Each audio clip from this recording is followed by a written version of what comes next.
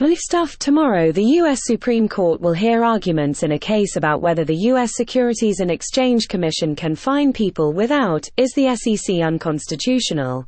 Tomorrow the U.S. Supreme Court will hear arguments in a case about whether the U.S. Securities and Exchange Commission can fine people without a jury trial. The SEC can bring administrative proceedings, in its own in-house courts, in front of SEC employees called administrative law judges, rather than bringing them in regular courts. A lot of people think that this is unfair, and in the political and legal climate of 2023, arguments like, "This administrative agency has too much power to regulate," go a lot further than they used to. And so a guy named George Jarkissi allegedly did some quite garden variety fraud with boiler room operator Thomas Belisis, and the SEC brought an administrative case against him a decade ago, and he fought the case by arguing that the SEC should have to sue him in real court, and last year he won that argument in a federal appeals court in Texas. We talked about it at the time. And now the SEC has taken it to the Supreme Court. Jarkissi won in the appeals court on 3 separate arguments. One was that he should have a right to a jury trial. I wrote last year, greater than I think I agree. At Bloomberg Opinion back in 2015, Noah Feldman wrote greater than good column about this case, saying that it was worth noting, and mourning, greater than this impending incremental erosion of the constitutional protections of a greater than civil trial and the jury right that goes hand in hand with it. The SEC has greater than always had the power to bring fraud cases in federal court, and has a pretty greater than good record there. But in 2010, Congress gave the SEC the power to pursue greater than monetary penalties in its own courts if it wanted to. This always seems greater than to cause greater than more trouble, greater than it saves, and is apparently unconstitutional, and I am not who the SEC will greater than miss it all that much. It is not my impression that federal juries are especially sympathetic to fraudsters. Obviously, the SEC thinks its odds of winning in front of its own judges are better than its odds in front of a jury, and obviously Jarkissi agrees, and I'm sure they're right, but I still like the SEC's odds in real court. Bloomberg's Greg Storr writes today, greater than, backed by Elon Musk and Mark Cuban, Jarkissi contends that defendants in SEC greater than cases have a constitutional right to make their case to a federal jury. A win greater than for Jarkissi would reduce the SEC's leverage to extract expensive settlements. Greater than the effect for defendants would be significant, said Nicholas Morgan, a greater than lawyer with Paul Hastings and former SEC litigator, who filed a greater than friend of the court brief for Musk, Cuban, and 3 other business leaders who greater than have clashed with the commission. Potentially, you would see fewer defendants greater than settle if they know they're going to be able to plead their case to a jury. Some of that is that people who have a good case won't settle. Cuban, for instance, did win a jury trial against the SEC. The SEC charged him with insider trading, alleging that he agreed to a wall cross on a public company's deal and then sold the stock. But a jury was not convinced. An in-house SEC judge might have been more inclined to rule for the SEC, and Musk settled fraud charges with the SEC and then immediately regretted it. Later he won a jury trial in a private lawsuit over the same basic facts. They had real cases to argue to a jury, and it's only fair that they should have gotten jury trials. And they did. Cuban won at trial, Musk settled, but the SEC's lawsuit against him was filed in real court and demanded a jury trial. Meanwhile, I suppose some number of obvious fraudsters will think, ooh, I can con a jury too, and take their chances. I just don't think they'll do that well. Making the SEC go to real courts in all of its cases seems inconvenient for the SEC, but 1, fair, and 2, not that likely to cause an explosion of unpunished fraud. Another argument that won for Jarkissi in the appeals court was that the way that the SEC appoints administrative law judges is unconstitutional. This sort of thing, the claim that the statutory methods of appointing or removing officers of administrative agencies conflict with the U.S. Constitution's appointment clause, is pretty common in court cases about financial regulation, and unfortunately, I am absolutely allergic to it. I am sure it is important. I just find it very boring. You can read SCOTUS blog about it if you want. It's the third question in the case in that discussion. A third argument that won for Jarkissi in the appeals court was that Congress unconstitutionally delegated to the SEC the power to decide whether to bring cases in administrative hearings or real courts. The Constitution says that all legislative powers herein granted shall be vested in a Congress of the United States. And there is a theory called the non-delegation doctrine, saying that this means that administrative agencies, like the SEC, can't do anything legislative. That is, they can't make rules, only Congress can do that. Or at least Congress has to make the policy decisions, though agencies can fill up the details. Of course, agencies like the SEC make rules all the time. Virtually all of modern U.S. securities law is in the form of SEC rules. And these rules involve big policy decisions. Consider the SEC's rules about cracking down on activist hedge funds, or its plans to regulate climate disclosure. Those are not filling up the details. Those are legislative. The non-delegation doctrine has not had a lot of wins in the Supreme Court in the last 90 years, as we discussed last year. Generations of law students were taught that it was a thing in the early 1930s and ended with the New Deal. But it's back now. There is revived interest in it at the Supreme Court, and Jharkhasi won a non-delegation argument in the appeals court. The argument was that the decision to sue in administrative courts rather than regular courts is a legislative decision that Congress, not the SEC, had to make. Congress unconstitutionally delegated the decision to the SEC with no guidance. This argument struck me as insane at the time. Surely deciding what forum to sue in is an executive action, not a legislative one, I wrote, and still does, but I think it is also the most important argument here.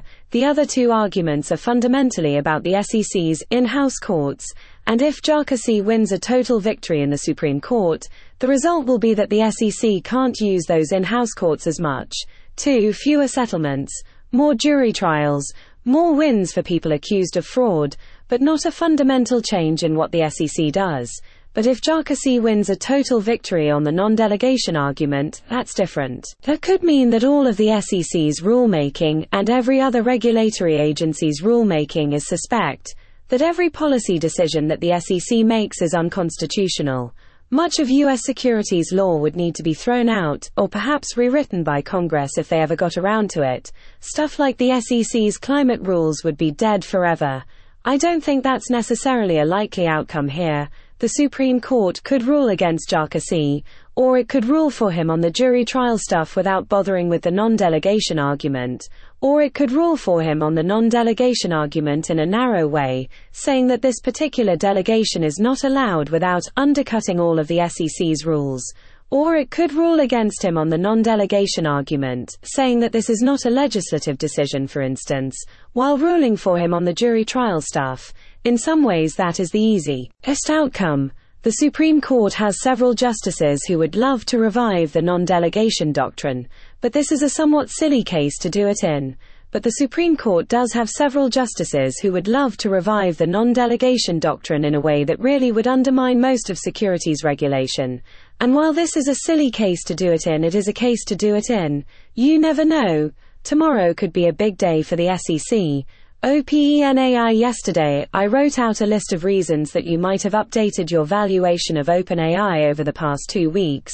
You might, I argued, have business or governance or regulatory reasons to think that OpenAI is worth more than the $86 billion it was worth 2 weeks ago.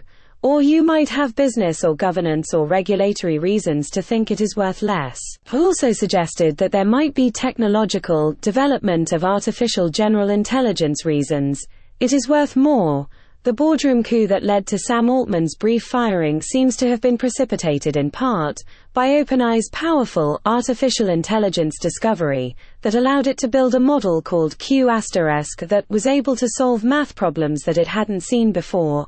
I wrote, if you were willing to buy OpenAI stock at an $86 billion valuation as a bet that it would develop increasingly powerful AI models, evidence that it has in fact developed increasingly powerful AI models should cause you to increase your valuation. In a footnote, I wrote that, for symmetry, I want an answer like, less than $86 billion, for discovery of artificial general intelligence reasons. But I have trouble coming up with a good one. Of course, that was meant as a prompt to my readers.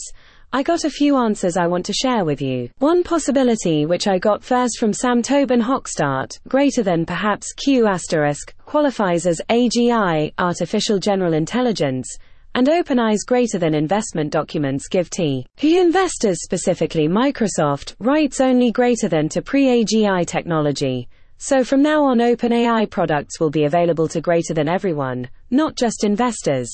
I am not sure about the details, but OpenAI says that AGI is excluded from IP licenses and other commercial terms with Microsoft, which only apply to pre-AGI technology. And anyway, its ultimate mission is to build AGI for the benefit of humanity. It's possible that the plan is for OpenAI to ruthlessly commercialize chatbots to make money to build AGI, but once it has built AGI, it has to give it away for the benefit of humanity. So an OpenAI product that moves too close to artificial general intelligence might be bad for valuation. It cuts down the time you can profit from chatbots.